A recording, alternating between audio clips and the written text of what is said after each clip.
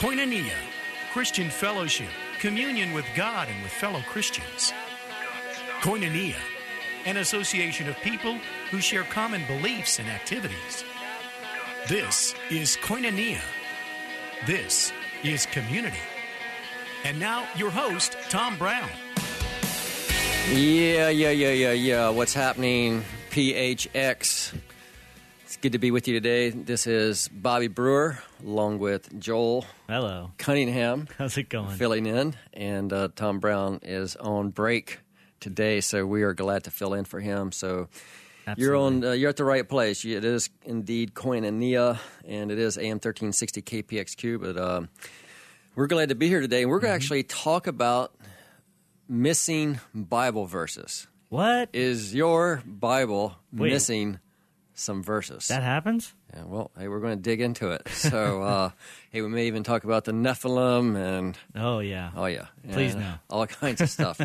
But before we get started, hey, I wanted to invite you to check out Freak Show Radio. It airs right here on AM 1360 KPXQ on Sundays at 3 o'clock. And we've got a show coming up this weekend, even though it's Memorial Day weekend, on comics and culture and the spiritual beliefs of everyone from Green Lantern to the Incredible Hulk. That's interesting. So you want to check that out. And then just plus a lot of the changes they've made in comics, trying to be a little bit more politically correct. For example, did you know that the Incredible Hulk is an Asian now? Is he? Yeah. Wow.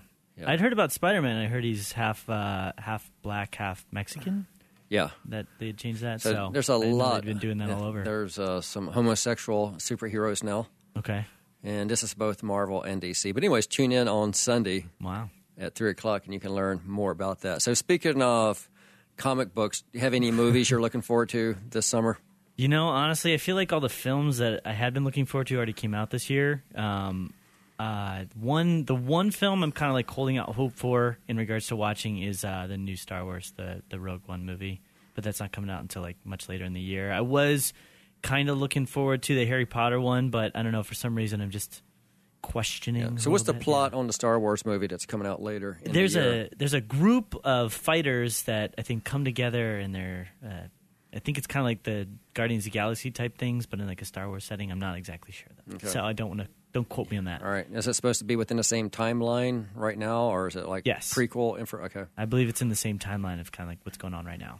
All right. Well, hey, if you want to call in today with some questions, you're welcome to do that. The number is 602-274-1360. We're going to be talking about all things Bible. And specifically, we're going to kind of just talk about what makes the Bible, and we're going to try to the very best of our ability to deal with some of the frequent attacks. Yes. That's often, directed towards the Bible. Yeah. So, well, I think this is one of those topics that you get a lot of people that obviously this can turn into a really big argument with people.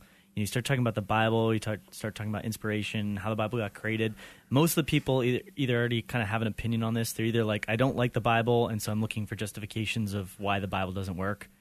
Or they, I agree with the Bible, so I'm trying to figure out what happens with the Bible. So I would say going into this that, we're doing our best. I'm doing my best, I'll speak for myself, to provide as best and most accurate information I can. But I'm not a Bible scholar. I haven't been to school like some people here on the radio station have to study the Bible. Not to put you pressure on you. No pressure. But that's my disclaimer that if I say anything that's not 100% accurate, I'm doing my best. All right. So direct all any heretical concerns, please direct them towards Joel. Please. I'll give you. No, I'm just kidding. Yeah, we'll give out a phone number. Yeah. Well, I tell you what. When we come back from the break, we're going to talk about one of the most frequent criticisms regarding the authority of the Bible is the fact that people say it keeps getting changed over the years. And so we're going to address that one. And it kind of came up during the Da Vinci Code. This is Bobby Brewer along with Joel Cunningham. You're listening to Koinonia here on AM 1360 KPXQ. Don't go away. We'll be right back after these messages.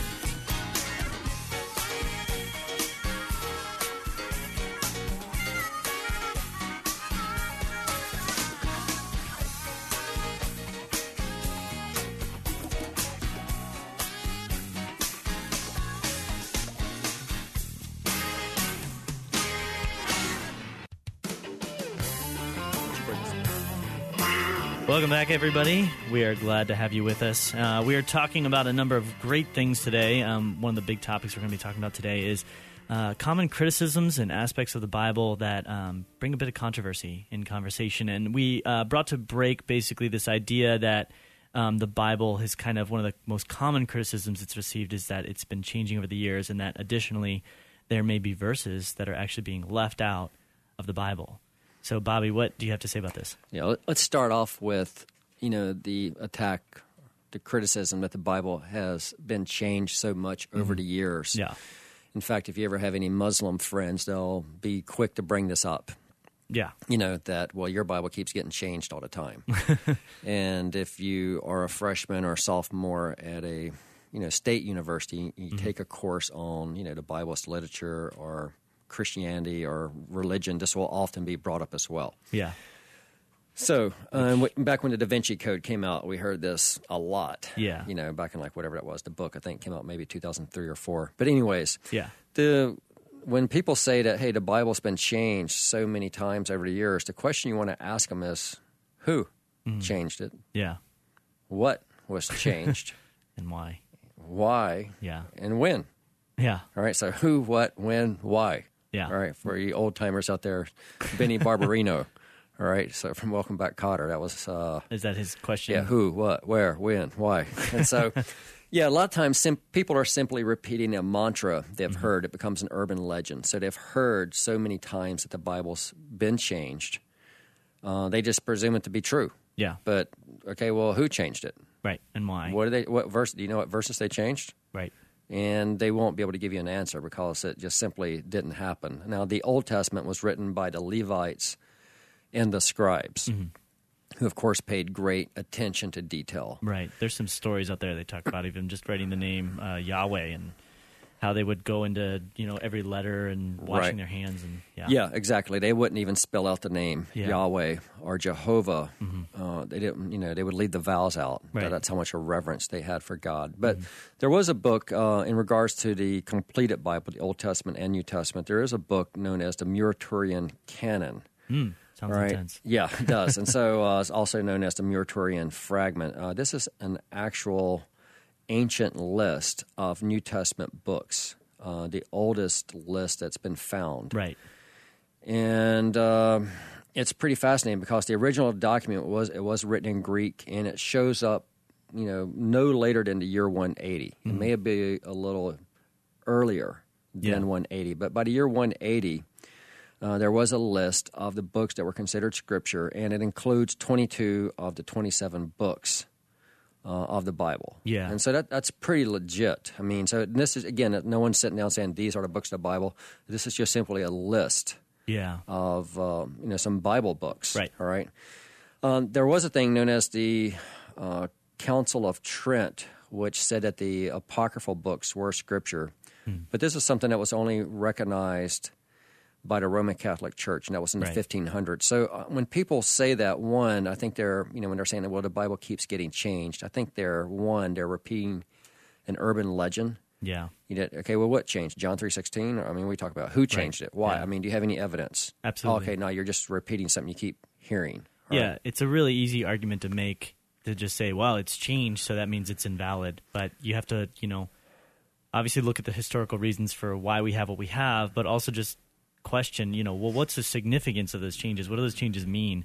The who, what, when, where, why of it. Maybe they put a period in a spot that there should be a comma, and they had to, because we're human, and we're trying to put something down on paper, and as humans, you're flawed. You're not perfect. You're going to make a mistake every once in a while with like a fat finger or something. Right. Now, the way the Scriptures were made, they were copied by scribes, and sometimes they were in things called a scriptorium, where it'd be like being in a classroom, and you'd have, basically the equivalent of a professor up front reading out a verse. Yeah. And the scribes would copy it. And so, yes, sometimes perhaps they would make a mistake in what they heard. Possibly they could leave out something by accident. Yeah. But you got to keep in mind, in a scriptorium, okay, so you've got 20 others in there at least. And so it's very easily correctable, okay, because we have, people refer to this as the majority text, that because we have so many others, we know what it should say. Right. Right. So, yeah, it's just an attack that really, it's sloppy thinking, it's sloppy reasoning, and most people just simply haven't really done their homework on this question, when they hear it. And so that's happened. And, the Apocrypha, those books that was in the 1500s about the Council of Trent, but that was specifically the Roman Catholic Church. They chose to include some books that they consider to be scriptural that Protestants do not. Well, there's two questions that sort of come to mind, I think, out of that answer. And one is obviously has to do with the Apocrypha and more clarification in regards to that. And then the other has to do with, people saying that obviously things have changed in the Bible, but what would you say in regards to people that actually claim that things have been removed and taken out of the Bible? Because that is more significant than just, we're changing something from plural to not plural or changing the way this word is being translated. Yeah. Well, let me say, first of all, about the Apocrypha, I think it's a valuable collection of books. Yeah. It was written between 400 BC and the time of Christ. And so, as far as the scriptures are concerned, thus saith the Lord, Malachi was the last prophet to speak, thus saith the Lord. And there was a period of 400 years of silence. It's a while. It's a while. Yeah. But spiritual books were still being written during that time frame. Absolutely. And a number of them became very, popular. Some of the books like, Tobit. There's one that's called the Letter of Jeremiah, which not to be confused with the prophet book of Jeremiah. Probably the most popular would be 1st and 2nd Maccabees. And they didn't meet the biblical requirements of being considered scripture. Right. And that's why even the Council of Trent, and we were talking about it, it's not until the 1500s where the Roman Catholic Church chooses to add these books. And so they're insightful as far as the fact they kind of reveal the mindset of what people were thinking during that time frame. Yeah. But according to, Malachi and according to, the time of John the Baptist was like the first prophet to show. I mean, he was like a prophet of old, like living out in the desert, thus saith the Lord. I mean, locusts. And he was such. like Elijah. We hadn't, no one had seen anything like him since, the time of Malachi. Yeah. So, they include, some things that, some people say that the idea of purgatory comes from the book of Maccabees. Okay. That makes sense, yeah. And so, there's some things like that don't really sync up with what we call Scripture. Scripture meaning, thus saith the Lord, that these are considered books inspired by God and trustworthy. Yeah, and I think so kind of maybe a question some people out there are asking, well, then how did these books that we have in the Bible end up in the Bible? And there's sort of a list of, 5 sort of reasons for why these books did end up getting included and some that did not. And we can go over those. The 5 are kind of basically, first was the book written by a prophet or an apostle of God. Second was, was the writer confirmed by acts of God. The third, does the message tell the truth of God? The fourth, did it come with the power of God? And then 5, was it accepted by God's people? And I would also add to that, so obviously the books that we have in the Bible right now are accepted for these 5 reasons. But in addition to that, even talking about the verse, the text that we have from back then with the list of books, most of these books had already been viewed as by a lot of Christians back then as canonical scripture verses, and some of the verses in the books themselves actually talk about other books being scripture. So really what it came down to was at some point they just had to put a clarification to say, okay, well, we're going to just, because what happens is if you don't put a clarification there, then people want to come and they automatically are going to do what, they're going to create some false religion, they're going to create some false belief, and they're going to say, well, this should be added, this should be a part of it. So they really had to take some time to just say, okay, well, this is it and this is not it. Yeah, absolutely. And, there was a council known as the Council of Nicaea which clarified this. It didn't happen until the 300s, but Christians had known for a long time which books were the biblical books. Yeah. And you're absolutely right. There was a rising movement in the first century known as Gnosticism, which was very similar to Christianity. I mean, it'd be as similar as what Jehovah's Witnesses are today, or Mormons. I mean, it was, to the average bear, they would all look the same. Wow. You'd have to be on the inside to, no, actually, we're teaching some different things here. So that's how powerful and how similar Gnosticism was to Christianity. And so, they had to say, no, these are the books. And so, like the New Testament, for example, the qualifier was that it had to be written by an apostle. Right. Now, in the first century, an apostle meant someone who had been personally called by Jesus Christ to be a follower. So, therefore, Matthew, stop tax collecting, come and follow. Peter, James, Andrew, John, drop We're your all nets, called, come yeah. and follow. So there was a personal call by Jesus Christ. So they had walked with Jesus and been a contemporary of Jesus Christ. So Paul meets the qualifier because he was a contemporary of Jesus and he had the road to Damascus experience. That got on the road. Got Yeah, blinded. so you have someone like Peter writes, First, Second Peter.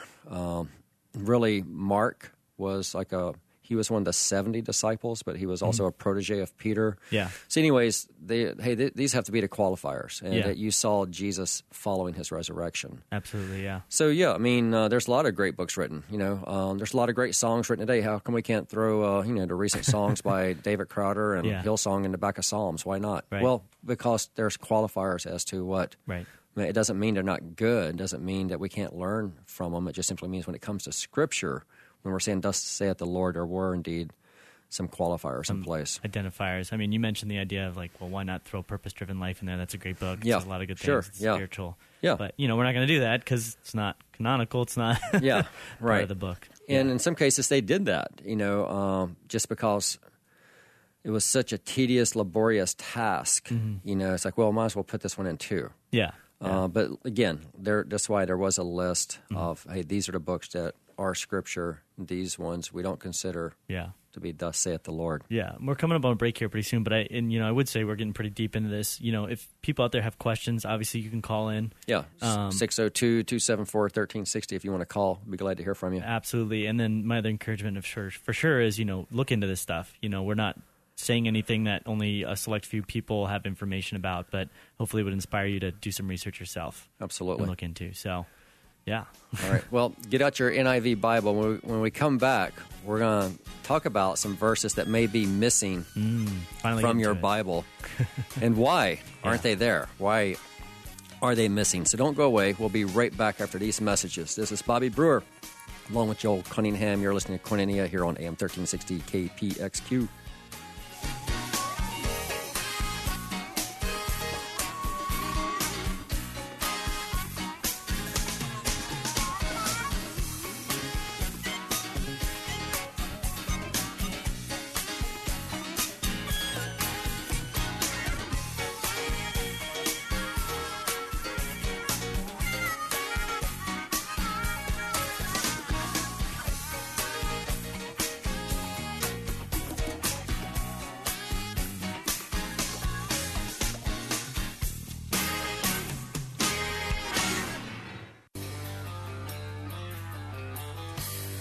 All right.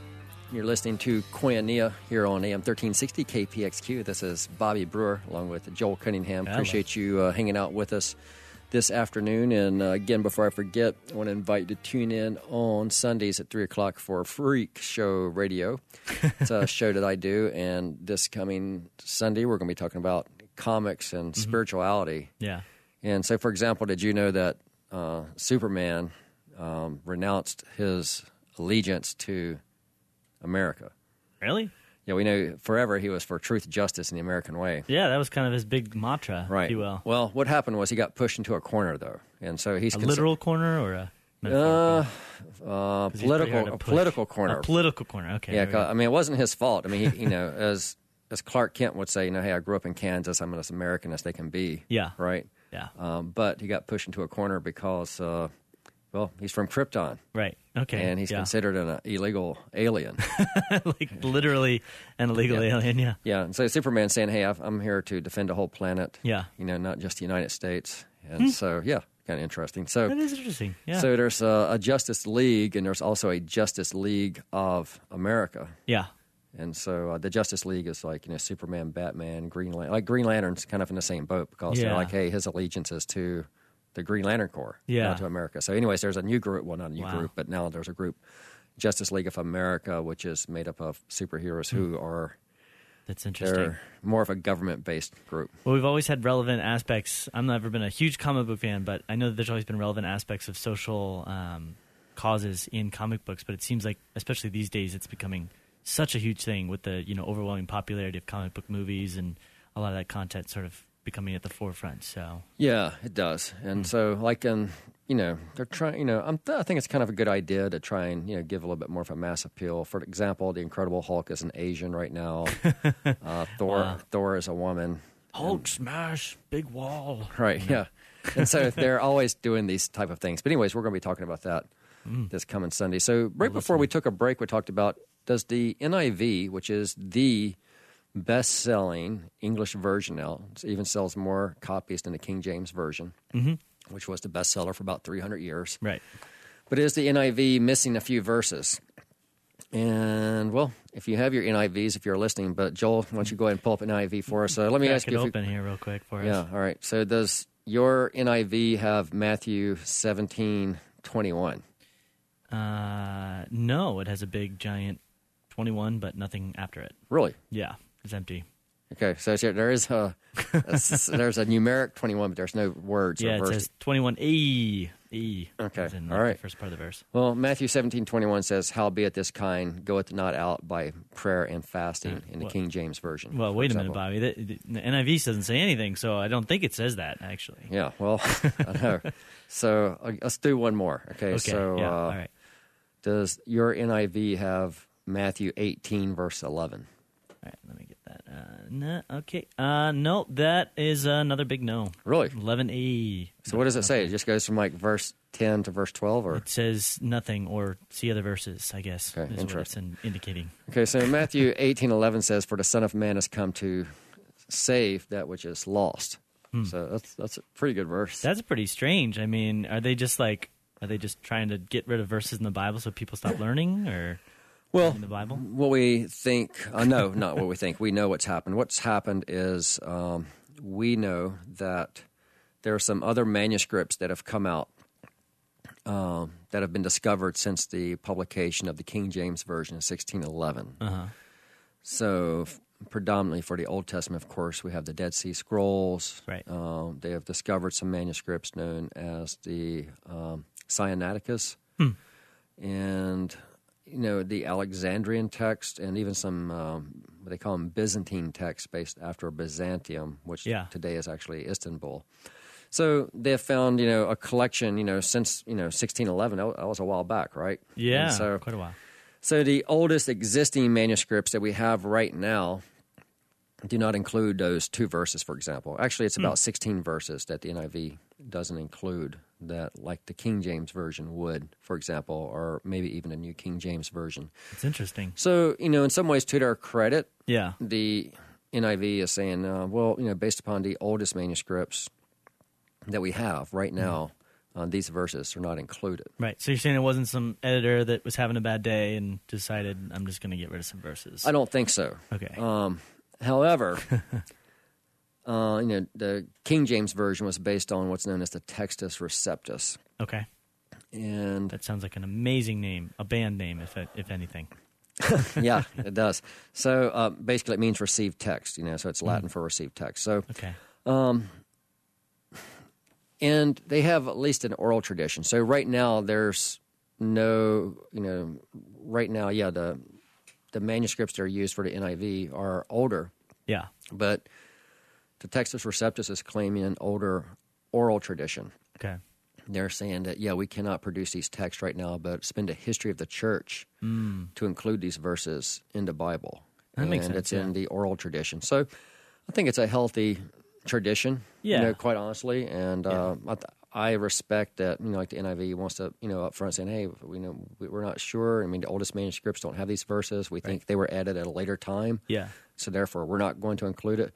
But it very well could be that at some point a new discovery could be made where actually it turns out now we do have a manuscript that's older than the Alexandrian text. And it turns out, KJV was right. Yeah. And plus the oral tradition. So let me ask you, obviously this could be a huge stopping point for some people because they're saying, oh, well, everybody says that the Word of God is God's Word. It's unchanging. It's completely accurate.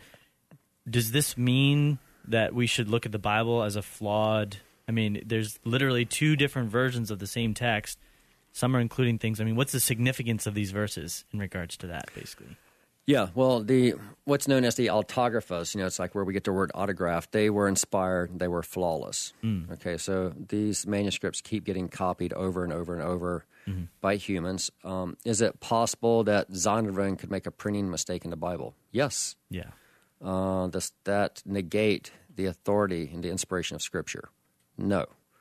Well, all it simply means is that, we need to do our homework. And the Bible you have today, the thing we learned from the Dead Sea Scrolls, the book of Isaiah that you're reading today, is the same Isaiah that we're reading over 2,000 years ago in Qumran. And so it doesn't, but I think it is something to be mindful of. When new versions keep coming out and they keep deleting verses without explaining why. Yeah. Like some other English versions, they'll do the same, but they'll put it in a footnote. And they'll just simply say the oldest manuscripts do not include these verses, or they'll say something like the majority text doesn't include this verse, meaning that they kind of feel like it's up for debate. But for me, I like that they're upfront about it. Yeah, yeah. And I'll put, just a little disclaimer here and say that I'm looking online, and the website has a footnote that says that the verses that aren't in here, that I'm not finding anything, it says some manuscripts include here the word similar to, and then it'll list another verse. Right. So they might be different in different, text printed versions or something like that. But I think it's a pretty good indicator of them saying like, hey, we're not including this. We're not just cutting it out. Right. Because there's that option as well. A lot of people don't necessarily recognize this, but it's obvious in some ways, but when the verses were written originally, they weren't written in like a verse, broken down by paragraph with section headers and everything like that. And those are additions that we've made over time. Yeah, they didn't even use periods or anything. Right. Yeah. Just so we've made that to make things easier for us and to help us better understand and study the Bible. But so they're not trying to just up and pull things out and jump over the verse and act like it's going from 16 to 17 to 18 and not even listed there. They're literally saying, look, there's sometimes a verse here, but look into why, that might not be there. Right. Yeah. So one other thing I wanted to go to is, we talked about this a little bit now, is this is a topic that can be really heated for some people, is the King James Version of the Bible. Yeah. We hear all over the place from certain groups of people that the King James Version, for whatever reason, is like the only version of the Bible that is truly accurate and truly indicates what God said in the Bible. Mm-hmm. So what do you say about somebody that thinks that like the King James Version is a better translation than some of the newer ones, or that it's the only one that they can make use of? Yeah, I think the King James Version is an excellent translation of the Scriptures. Mm-hmm. I think it'd be, it's not the Word of God, right? So, the Word of God was composed, in BC days, and in the New Testament era within the first century, and it wasn't composed in English. Yeah, it was composed in Hebrew, some Aramaic, and Greek. Mm-hmm. So, here's where I think some of the tension is due to our own preference and familiarity. For example, it's just new. And therefore, if you've grown up on something like the King James, keep in mind the King James Version was the version for 300 years in the English-speaking world. Right. A lot of people grew up memorizing verses in the King James Version. Mm-hmm. So it's got a little bit of familiarity. It's almost like comfort food. I got you. To a degree. It's all the these and the thous and the thou knowest not. But check this out. The Septuagint, which was a Greek translation of the Old Testament, it was the most popular version during the time of Jesus. And then later, a scholar named Jerome would translate the Bible into Latin. This was known as the Latin Vulgate. That was in the 15th century.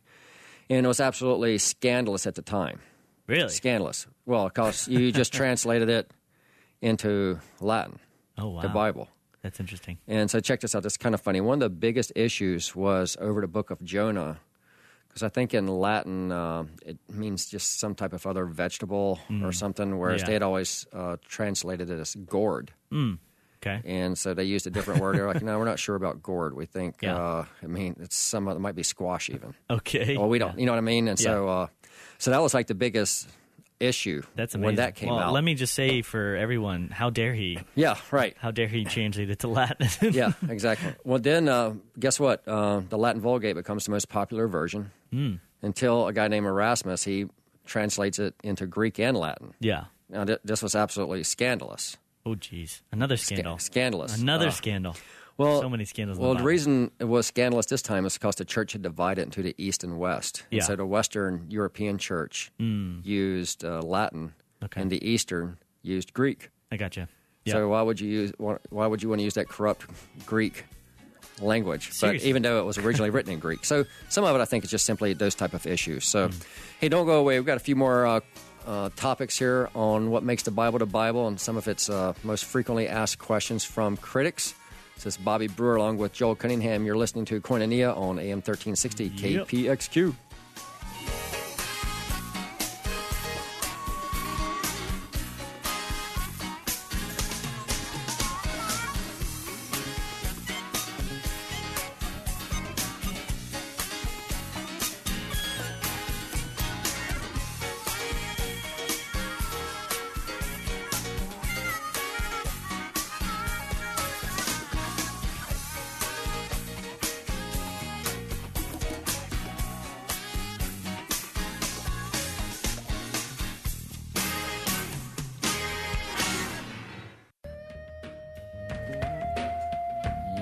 Yeah. Let's slow it down for all you lovebirds out there. Come on out to the dance floor. What did we just turn into? I'm just kidding. Hey, this is Bobby Brewer along with Joel Cunningham. You are listening to Koinonia. We're honored and blessed to fill in for Tom Brown today. Absolutely. And I want to thank you so much for being a part of the show today. And we've been talking about basically just some typical criticisms that skeptics ask about the Bible, and we were wrapping up right before the break talking about the King James Version only movement. And so, interestingly enough, as far as I know, there's not a ESV only just movement or a NIV only movement. It's just King James Version only. And, I just want to be succinct about this. In and of itself, the King James Version is a version. It's an English version, specifically a 1611 English version of the Scriptures. And so that doesn't make it better nor worse than any of the other manuscripts, translations, I should say, or versions, provided the fact that the scholars doing the translating are truly doing their very best to translate it simply. This is what it means in the English language, and they're not adding any political views into tilt or opinion. Yeah, so like the TNIV, for example. We talked about that. Yeah, that was an example where they intentionally tried to politicize the Bible. Right. And, I've lost all respect for that. Yeah. Just translate. It's God's Word. Right. They're not trying to give you an honest translation. They're trying to change it. They have an agenda. And so the Bible was, it was written out Hebrew. The Old Testament was written predominantly in Hebrew, some Aramaic. New Testament was written in Greek. Jerome was one of the first to begin translating scriptures into Latin in 1410. And the first English translation was actually called the Wycliffe Bible, which was about 1382, and it was in 1611 that the King James Version came out. So since then, since 1611 that is, our access to biblical manuscripts has increased dramatically. Most notably would be the discovery of the Dead Sea Scrolls in 1947, which in addition to affirming our existing text, provided enhanced insight and understanding of the Bible. Yeah. That the same Bible that the same Jeremiah you're reading is the same Jeremiah they were reading thousands of years ago. And so, right now, the King James, ESV, the NIV, and the Message would be some of the more popular translations into English language. Definitely up there. I think you and I were talking about this before. My wife and I were watching an episode of the Andy Griffith Show, and even though that show was filmed in the 1960s, I was thinking, our language has changed even just over that time. I mean, obviously, I could understand everything they were saying, but just some of the expressions. The way in which you communicate. And words take on, that's the reason why words are added to the dictionary, or the multiple A, B, C definitions of words. They take on new meaning over time. Yeah, exactly. So, things change over time. Translations can... The English language is changing over time. Absolutely. So the ancient manuscripts are not changing, obviously, but the way we, try to translate them into an English language of today... not in the 1600s, has changed. So we've talked a lot about the King James, and we should probably move on. But real quick, the one question I will ask is, does the King James offer a better translation, though, sometimes? There's a few cases where I do believe the King James Version has a superior translation. The most famous, I would say, is John 3:16. Okay. Surprisingly. God so loved the world, gave one. his only Son, that whosoever believeth in him shall not perish but have what kind of life? Everlasting. Everlasting. Now, many of the other English versions will say eternal. Ah, okay. Okay, now eternal means to have no beginning and no end. Right. Now, when we use the word eternal today, we typically think that means forever. Right. You know, my eternal love, it's forever. But really, see, everlasting means to have a beginning and to have no ending. No end, yeah.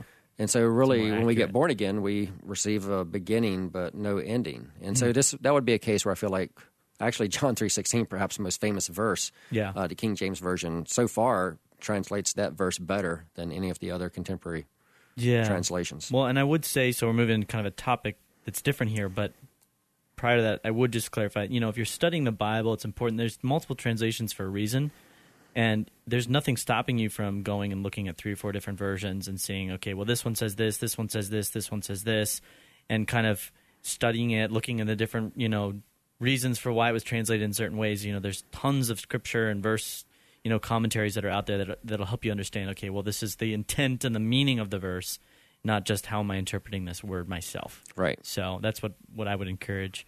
So the next question, like I said, kind of leads us into a different thought, but it's basically, the question starts with a statement, which is, I've just finished reading the Old and New Testaments and the Quran. It is said that all these books are the Word of God and written by His prophets.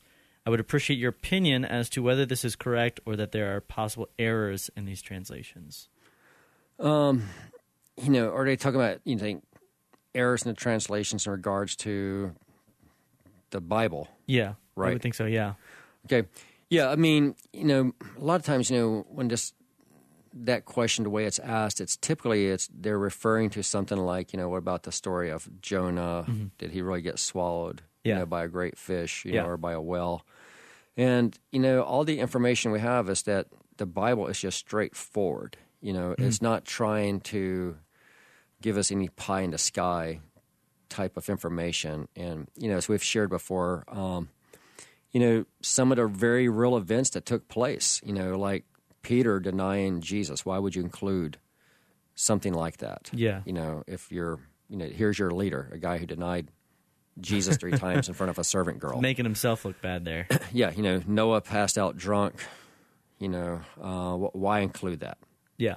Well, because that's the way it happened.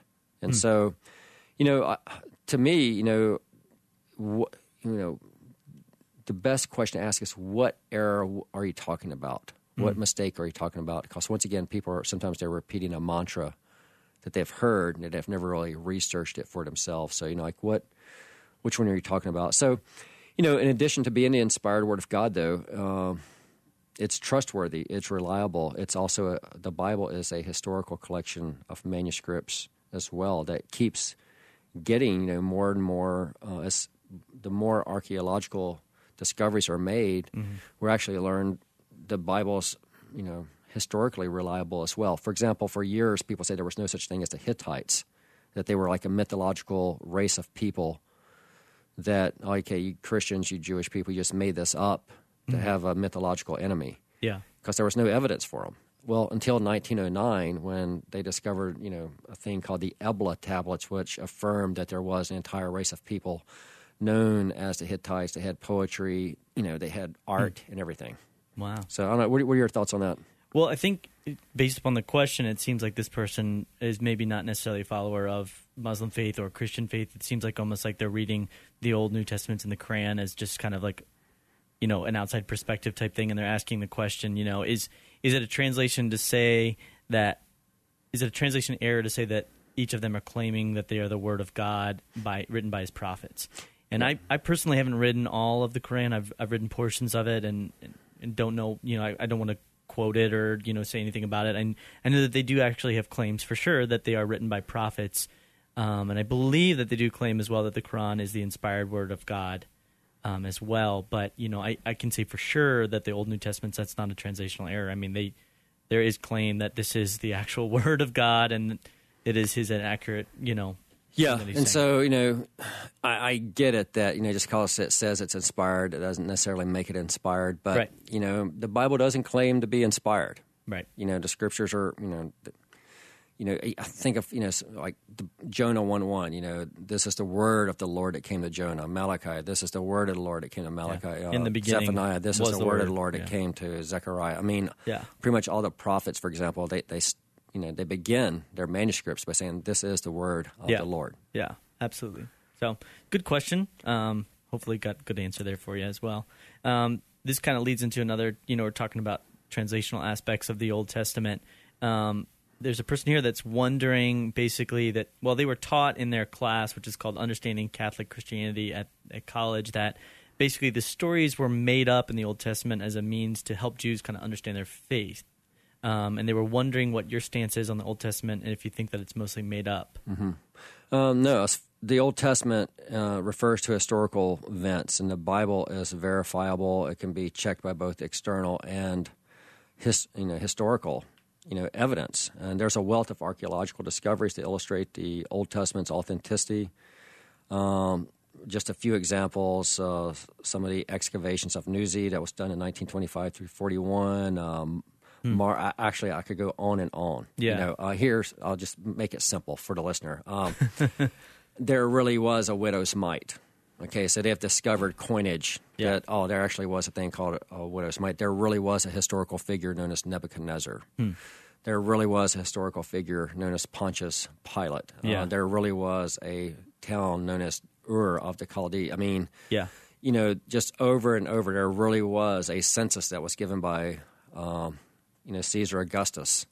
I mean, just over and over, the information says these were historical people and historical events. They're not mythological, people. Absolutely. I think, and there's nothing wrong in a sense of trying to figure out the stories and figure out the truth behind them and how they happened or why they happened. I think, when you research into it, eventually you will see, that there is truth behind them. I remember the funny thing is it's a huge topic for some people in trying to discredit, especially these stories. And I remember looking back at this documentary I was watching on Discovery Channel, and they were doing research into some of these, stories of crazy things that happened in the Bible. This one was more of a New Testament one, obviously, but it was talking about the story of when Jesus walked on the water.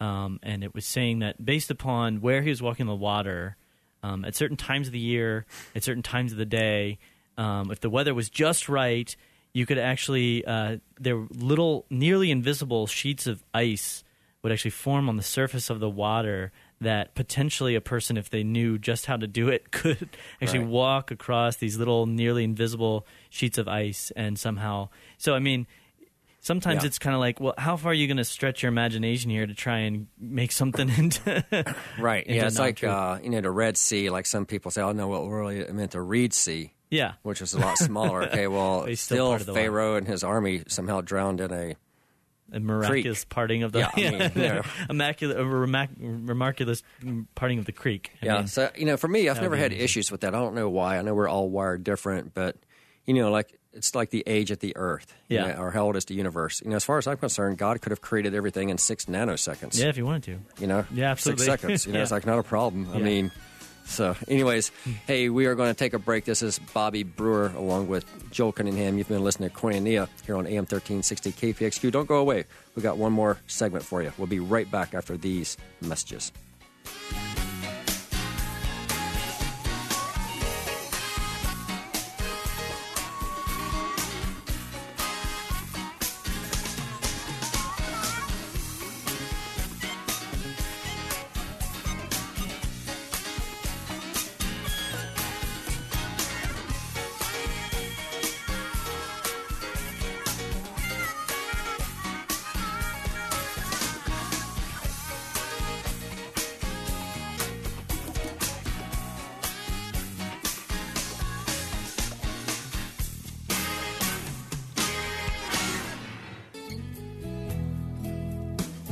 Welcome back to Koinonia on 1360 KPXU. We're filling in today for Tom Brown. I'm Joel Cunningham, here with Bobby Brewer, one of those amazing men of God that knows way more about the Bible than I do, which we've learned a lot about today.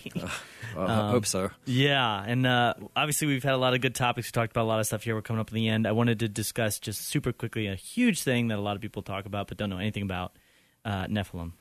Nephilim. Yeah, all right. They just keep coming up, man. Yeah, they pop out of nowhere. Yeah. Do you have any thoughts on who they are? Yeah, I do. We know they're referred to as the sons of God in Genesis 6. And my best interpretation would be that they're fallen angels. But, basically somehow, it appears that some type of cohabitation or intermarriage between humans and fallen angels, something weird was going on. Now, that shouldn't be possible because, we're talking about spiritual beings with beings that have body and soul. But whatever was happening, it was so wicked that the flood comes in the following chapter.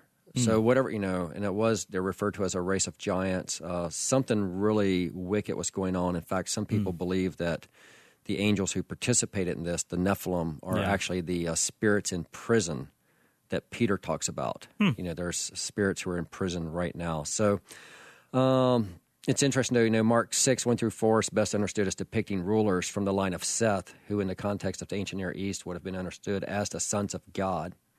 Okay? Yeah. Just as like sometimes, Egyptian rulers and people in the ancient Near East, anyone who had royalty, they were referred to as deity or sons of God, but not always like in a worshipful sense. But up until this time, though, in Genesis 6, it seems like the descendants of Seth were the moral polar opposites of Cain. Yeah. And once this intermarrying started happening, something really weird started going down. Something scandalous. Somebody was perhaps translating something to Latin. Yeah, so there you go. Hey, guys, thanks for hanging out with us today, and thanks to Tom Brown for allowing us to guest host. Absolutely. And I hope you'll tune in to Freak Show Radio on Sunday at 3 o'clock right here on AM 1360. Have a safe drive home if you're out there. Peace, the Middle East. Yeah.